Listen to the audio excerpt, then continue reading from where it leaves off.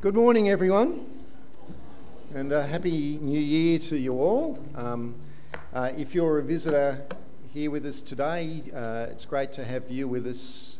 It's a kind of always a funny time of year in Port Macquarie, in this church in January, because half our congregation are away in other places around Sydney and the northwest and so on, and up in Queensland, and half of Sydney and northwestern Queensland comes here. So I had no idea who'd be in church today, and so it's good to have you with us. A lot of our regular ministries are having a break at the moment, and so Sunday school's not fully functional.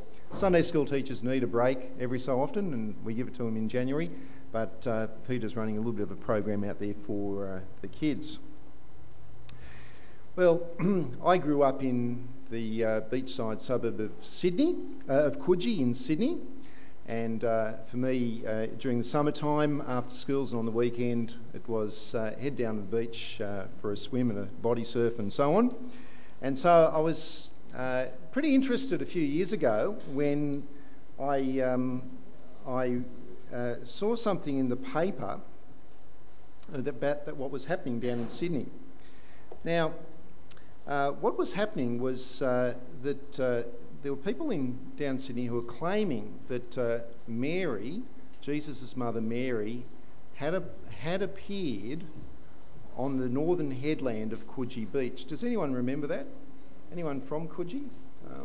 Yeah. A few people from the Coogee area. Now, I'm going to show you some photos of it in a moment. I've just realised that Peter's nicked off with the remote control for the... Ben's nicked off it. Thanks, Ben. Good on you, mate. Okay, so I need to actually make some changes here. Yeah, this is interesting. So just go to the desktop. Oh, okay. That's something else, isn't it? All right, let's just get out of there for a moment. Because you've got these photos in your actual bulletins, but in full colour it's probably a bit more interesting. Okay, is that up on the screen? No, nothing's on the screen. Nothing's working for me today. Why is that? There we go. Everyone see that? Okay, well, the media reported that scores of people had hiked up to this particular cliff face in order to touch, to kiss, and to pray over this this apparition of Mother Mary, and they had transformed it into something like a shrine. They said that people wept, other people sang, most people prayed as the sunlight reflected and created this impression of this lady who looked like Jesus' mother Mary. Hundreds of people claimed that they could see the veiled figure, and they claimed that it was Our Lady. The local parish priest in Coogee, he said that he thought it was an optical illusion, but he said that if people, and I quote, experience a sense of peace by being there, then he said, I see that as being a good thing, end of quote. The local residents didn't get much peace out of it. They didn't experience that same peace and joy. They said that the traffic became absolutely gridlocked, that car parks were choked as hundreds, even thousands of people over a period of time converged on Coogee to see this apparition. Believe it or not, that since then, at least 3 university-level academic papers have been written on the Coogee apparition of Mother Mary. So there you have it. Does it look like Mary to you from where you're sitting? If you get a bit of a closer view, you see it a little bit more clearly. You see it looks like a woman who's dressed in kind of Middle Eastern clothing. But if you look at it closer without the fuzzy kind of aspect of it, what does it look like now? It's a fence. It is a fence with a shadow reflecting from it. But as I said, hundreds of people turned up, thousands of people even to the headland of Coogee Beach to see this supposed miracle. Now, there's lots of places around the world where people have claimed that figures of Jesus or Mary or some other religious person have appeared. Sometimes these stories are fairly easily dismissed, like in Coogee, where a few photos prove that it is an optical illusion. But in some places, they have built shrines. There are places around the world where thousands, even hundreds, even millions of people over many, many years have made pilgrimages to those places, hoping to see an apparition, hoping to see or experience miracles, and hoping to come closer to God, hoping that by being there, that somehow that they will be in a greater friendship, that they will be more in tune with God, their Creator. Now, how do you respond to that sort of thing? Well, there's one instance in the Bible where godly men from the past did make an appearance to some of the disciples. And when we have a look at that particular incident, we see that it is profoundly different from some of these modern reports. In Matthew chapter 17, which you might want to have open in front of you, Matthew chapter 17, we have an absolutely amazing event which is described for us. Now, if you were one of those people who was here with us last Sunday, you might remember that just immediately prior to this, that Jesus had told his disciples two remarkable things. The first remarkable thing that he told his disciples was that after Peter had made his confession that Jesus is the Christ, the Son of the living God, that Jesus told his disciples that he was going to be killed, and on the third day that he would be raised to life. That was the first remarkable thing. The second remarkable thing that Jesus had taught his disciples was that some of the disciples would not die before they saw the Son of Man coming in his kingdom. And when it says coming in his kingdom, it can mean coming in his royal majesty. Now, what did he mean by those things? Well, in Matthew chapter 17, Jesus takes three of his disciples, Peter, John, and James, who would soon actually lose his life because James was one of the very first Christian martyrs. We read about that in the book of Acts. So Peter, John and James, Jesus takes them up onto this mountain. Now, we don't know what mountain it was. The scholars kind of debate as to what mountain it might have been, but you know what scholars are like. Get three or four of them in a room, you get 5 or 6 opinions. And the bottom line here is that Matthew doesn't tell us what mountain that they went onto, because it wasn't important. The actual location is not the critical issue. What is important is what happened. And on that mountain, 3 astonishing things happened. Firstly, Jesus was transfigured. And we read about that in verse 2. Let me read verses 1 and 2 of Matthew 17. After 6 days, Jesus took with him Peter, James and John, the brother of James, and led them up a high mountain by themselves. There he was transfigured before them. His face shone like the sun, and his clothes became as white as the light. Now, the word transfigured is not a word which we use very much, do we? I don't think I've ever used the word transfigured except when it's referring to this particular event. It's the only place I've ever seen the word in the New Testament. What does it mean? Well, this is one of those cases where the original Greek actually is helpful. The original Greek word that's translated here as transfigured is the word metamorphou. Now, guess what English word we get from metamorphou? Anyone want to have a punt at that? Metamorphose or metamorphosized or whatever it is. You know, whatever happens to caterpillars. You know, caterpillars that they metamorphise and they get wings and fly away as butterflies. That's metamorphose. And when it happens, it means a radical change that occurs in a person.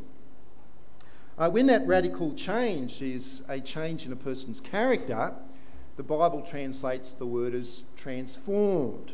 So, when we're told that we are being transformed into the image of the Lord Jesus Christ. However, here the change happens to the physical appearance of Jesus, or to his figure, and so Jesus was transfigured. His face shone like the sun, and his clothes were as white as light. Now, what does that tell us about Jesus? It tells us that he's not just a man. It tells us that he is actually heavenly.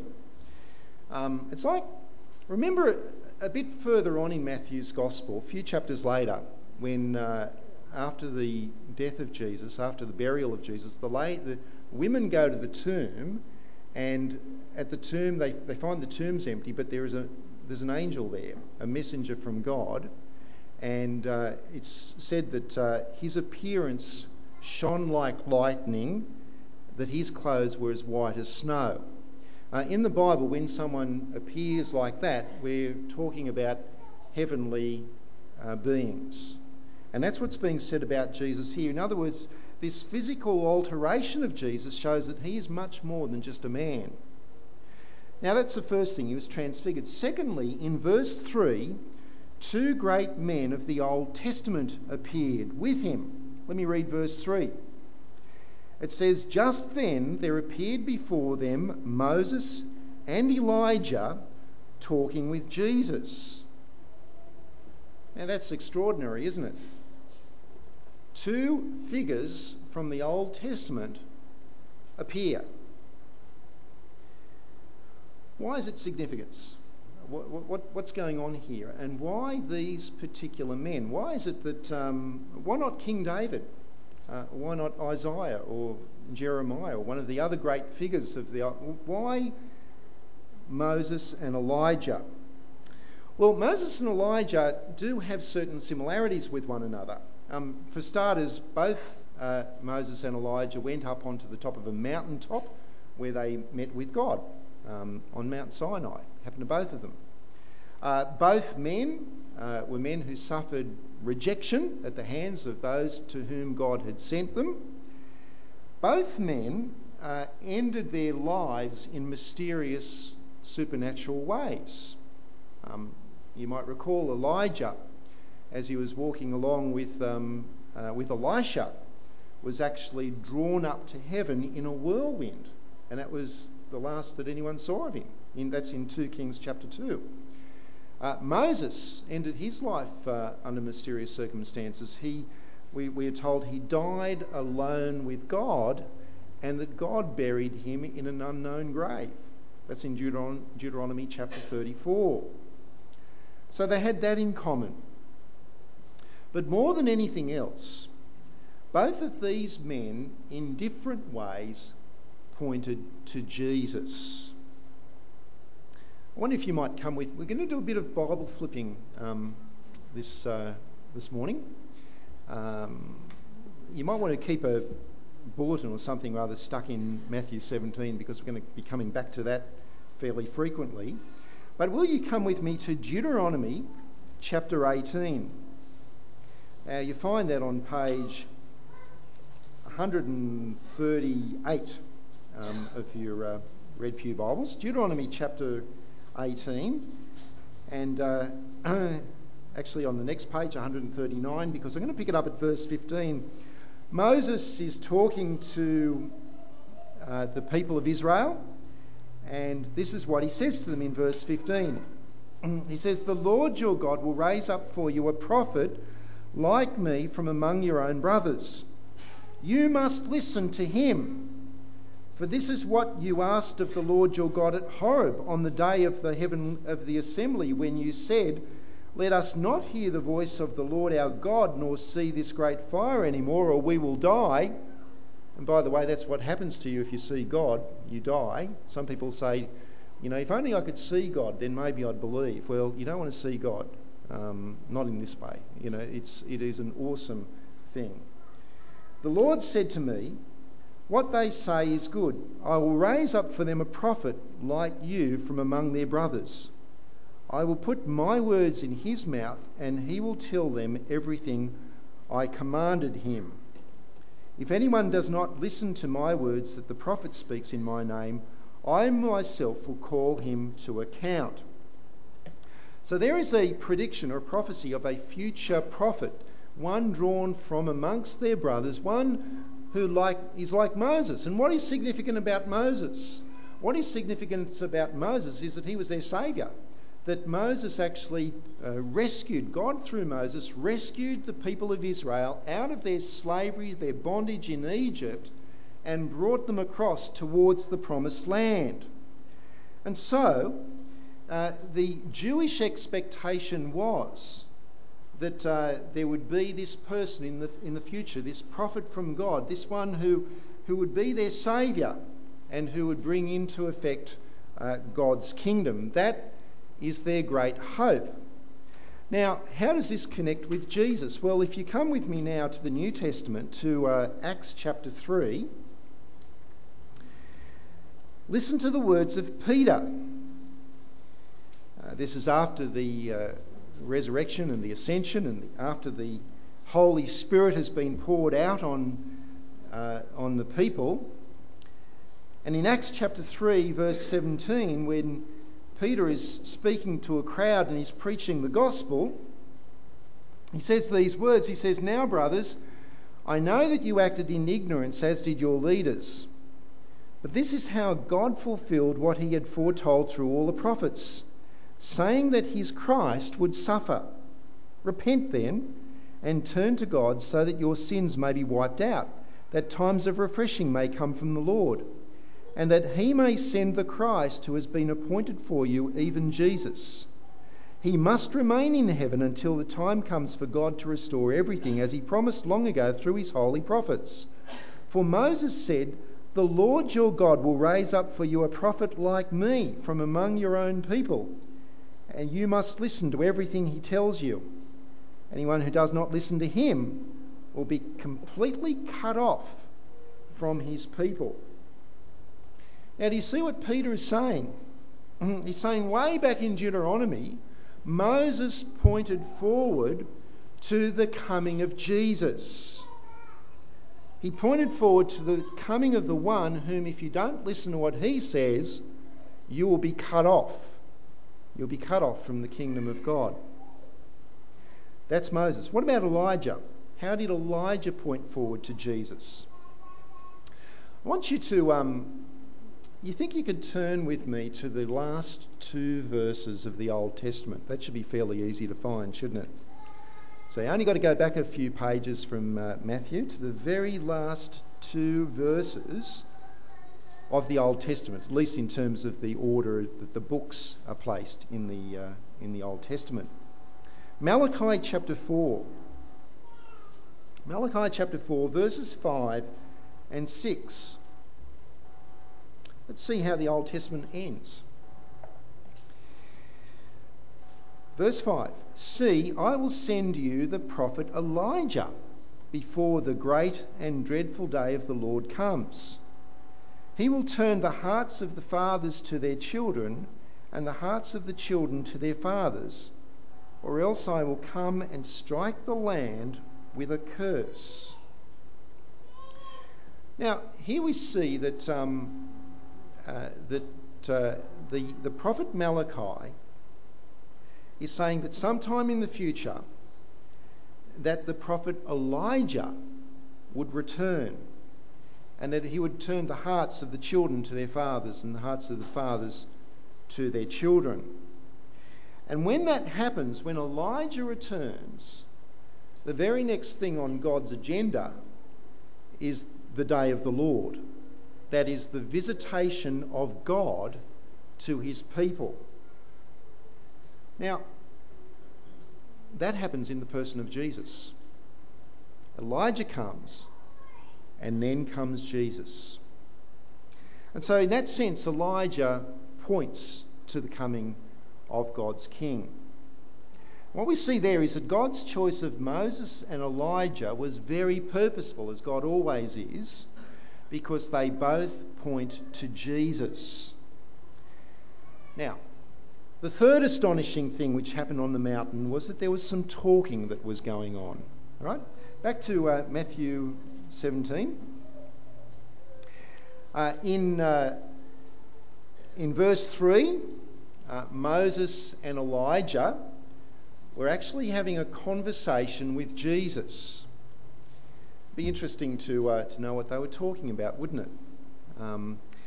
Matthew doesn't tell us, but actually Luke in his Gospel does. In Luke chapter 9 tells us that they're actually having a conversation about what was going to happen when Jesus would depart from Jerusalem, when Jesus would ascend to heaven. That was what the conversation was about. In verse 4, Peter chips in.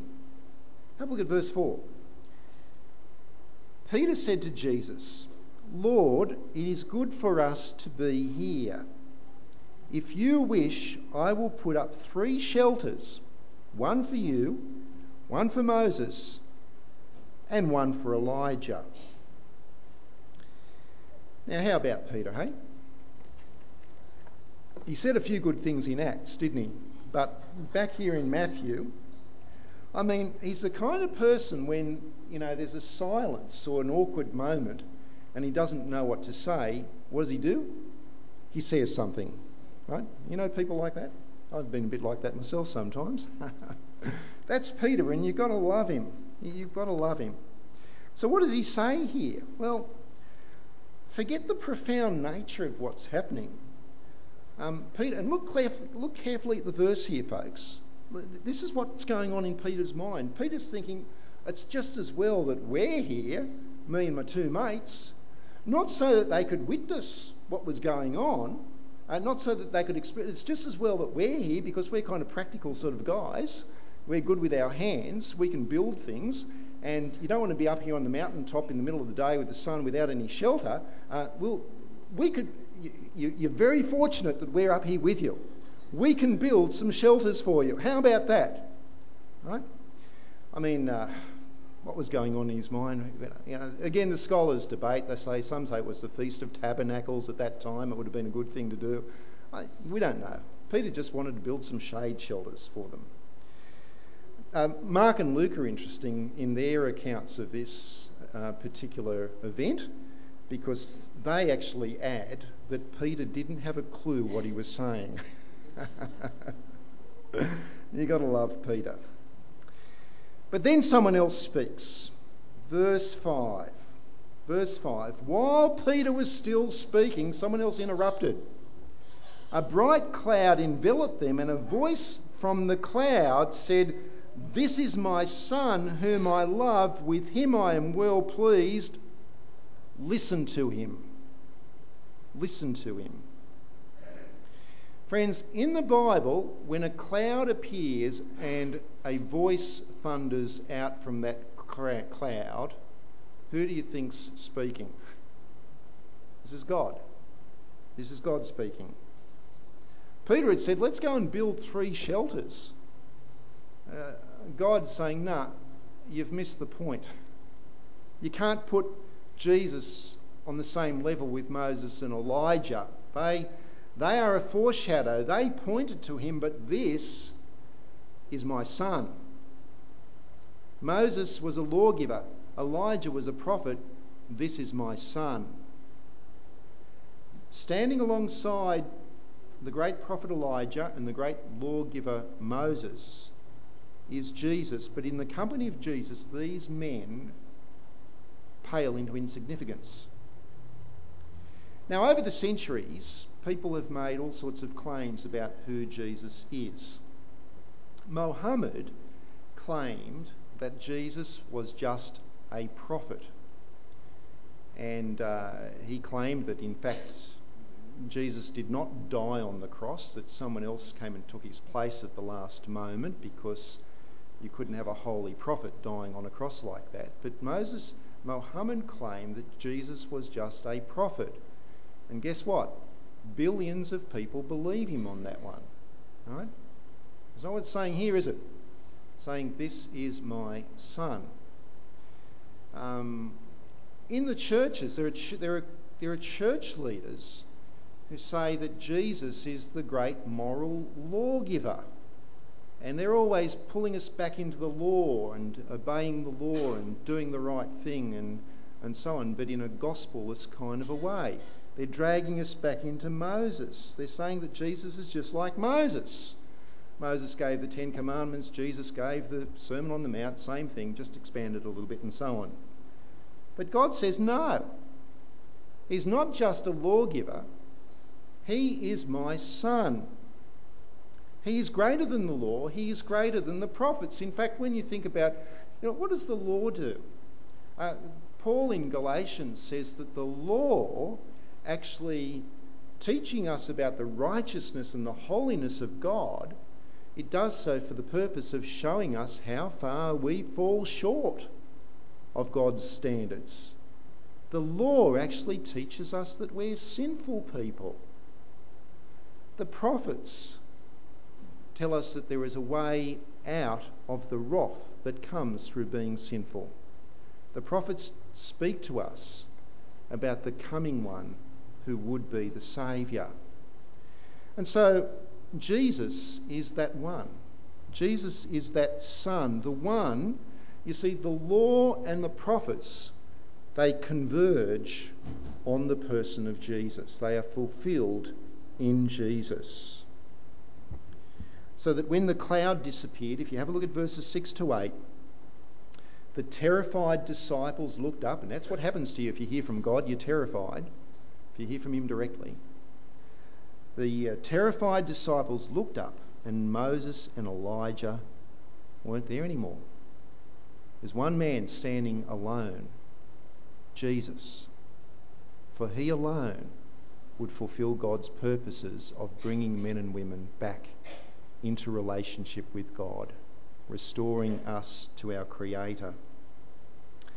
Now, the Transfiguration must have been an incredibly amazing experience for the disciples, and you can imagine that as they're climbing down, walking down the mountain, they would have been busting their guts to get down to the bottom of that mountain to go and tell everyone what they had just seen.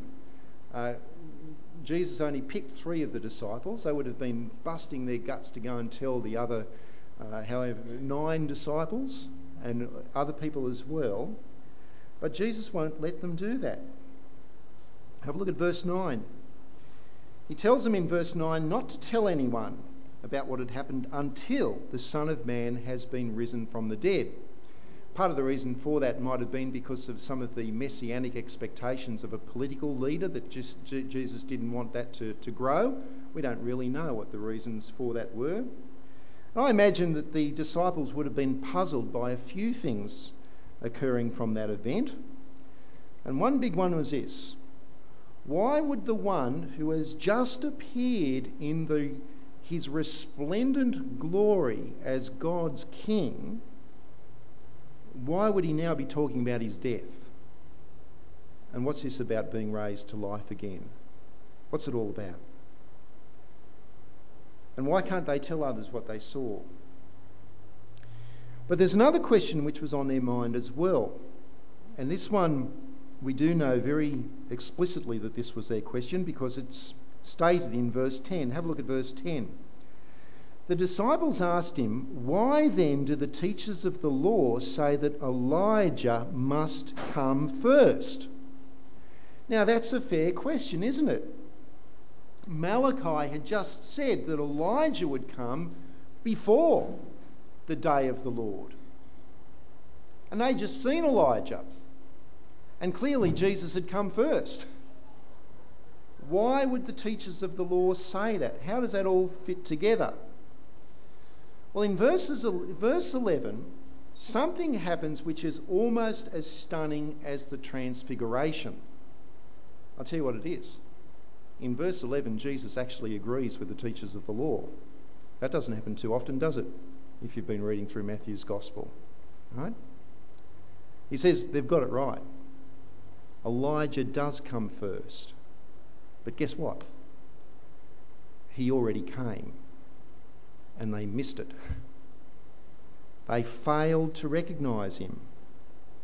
And you think, well, what's he talking about here? He's talking about John the Baptist. If you turn back to chapter 11 for a moment, just a few pages back, chapter 11, page 688, this whole section about Jesus talking about John the Baptist and what people should have expected in John the Baptist. But in verse 13 of chapter 11, he says this. He says, "For all the prophets and the law prophesied until John." That is, John stands in the lines of the prophets and they finish with John. He's the last of the Old Testament characters. And if you are willing to accept it, he is the Elijah who was to come. He who has ears, let him hear. You see, it's not the actual man Elijah that Malachi is referring to. It's the Elijah figure. It's the one who comes like Elijah, declaring the word of God as Elijah did. And there are some great similarities between Jesus and John the Baptist, what they wore, what they ate, and so on. John the Baptist is the Elijah figure. And you think to yourself, well, why is this relevant? What's this got to do with things? Well, I've got to tell you this. The disciples had actually asked an extremely helpful question here at this point. Because of this. The disciples, especially Peter, or at least Peter's the only one we know that had a real problem with it, but had an explicit problem, that the disciples, especially Peter, didn't understand how Jesus could on the one hand be God's glorious king, and yet on the other hand that he should also die. That was a paradox to them. That didn't make sense. In chapter 16, when Jesus told them that he was going to die, Peter said, "You're wrong." Peter took him aside and he rebuked him and said, "You got it wrong. This is not going to happen to you." But at the Transfiguration, the voice from heaven says, "This is my son. Listen to him. Listen to what he's got to say." Why would the glorious, transfigured, divine King also die? Well, Jesus says, look at John the Baptist. He is the Elijah figure. He prepared the way for me. And what did they do to him? Well, check out verse 12. In verse 12, "But I tell you, Elijah has already come, and they did not recognise him, but have done to him everything they wished. In the same way, the Son of Man is going to suffer at their hands." Then the disciples understood that he was talking to them about John the Baptist. They killed John the Baptist, who was the forerunner. They will kill me as well. Friends, the Transfiguration was a unique event. And at the time, understandably, the disciples didn't understand it. But after Jesus did rise from the dead, they certainly understood. I wonder if you might come with me to just one last Bible passage, last one of the day, to 2 Peter chapter 1.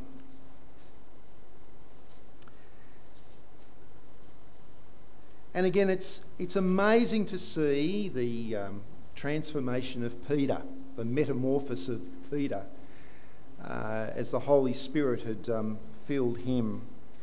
That here's the guy who wanted to build 3 shelters on the mountain. But have a look at what he says post the resurrection in 2 Peter chapter 1, verses 16 through to 18. Let me read it for you. He says, "We did not follow cleverly invented stories when we told you about the power and the coming of our Lord Jesus Christ. But we were eyewitnesses of his majesty. For he received honour and glory from God the Father when the voice came to him from the majestic glory, saying, 'This is my Son whom I love. With him I am well pleased.' We ourselves heard this voice that came from heaven when we were with him on the sacred mountain.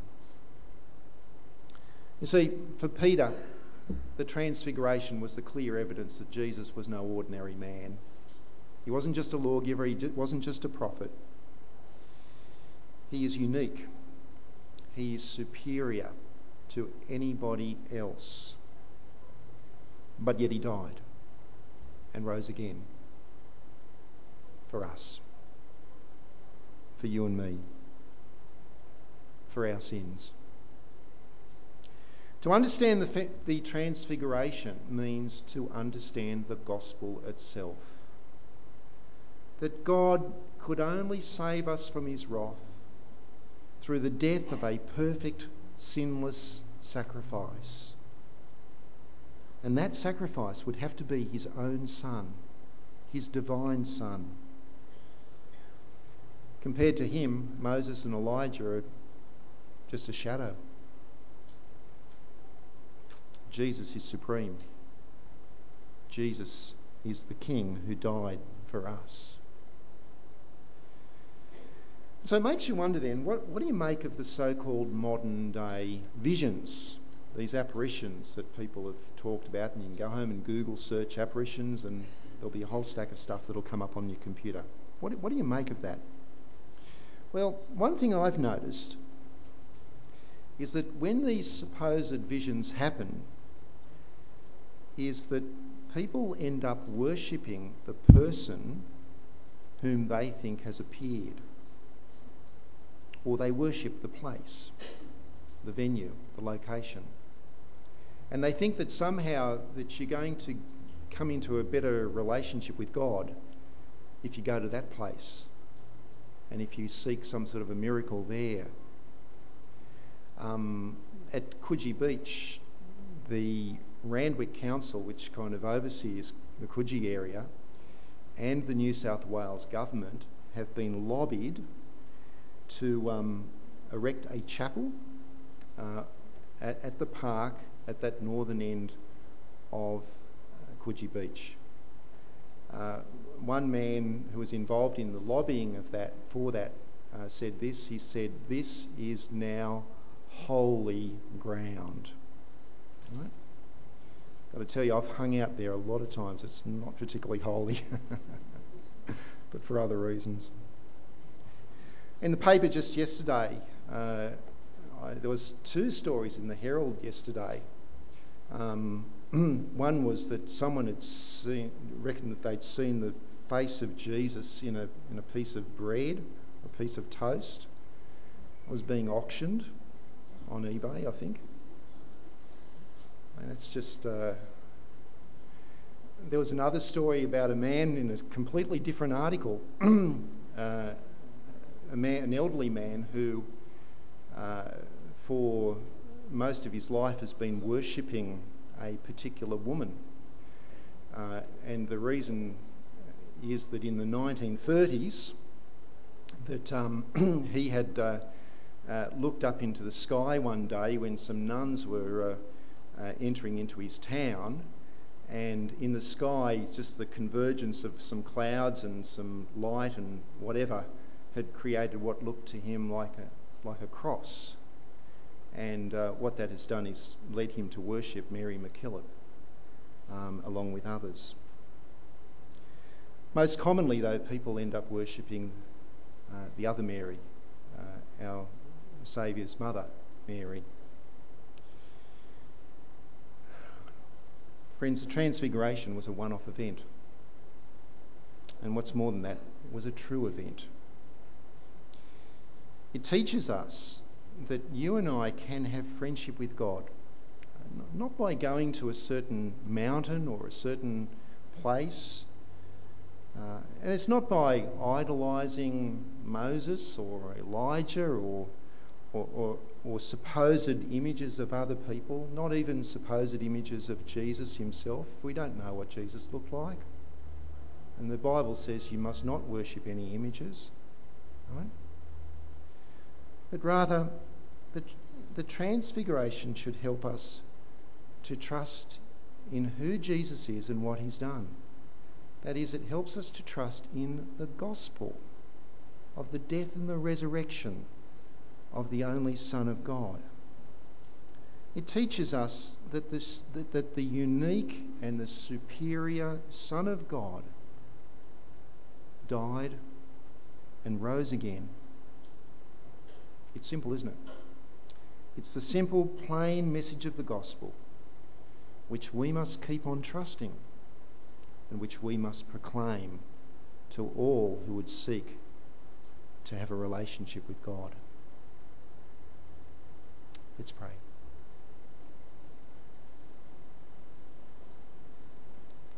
Father, we thank you for our Lord Jesus Christ. We thank you in your great wisdom that you revealed to the prophets that there was one to come, one who would bring about your kingdom. Father, we thank you that in your great wisdom that kingdom has come not by political might, but rather by the humility and the sacrifice of your only Son on the cross. We thank you that his death on the cross is the sufficient sacrifice for our sins. For he was your only Son. He was sinless, and yet he died for us. Father, we thank you that he has been raised from the dead, that through his resurrection that all who trust in him can look forward to eternal life gathered around your throne in heaven. Father, we pray that you would protect us from those things which would distract us from Jesus, that those things which would present themselves as an alternative way of getting to know you apart from the gospel. Father, help us to proclaim this great message. We pray that many more people would come to believe in the Jesus of the Bible, your Son who died for us. And we pray this in his holy name. Amen.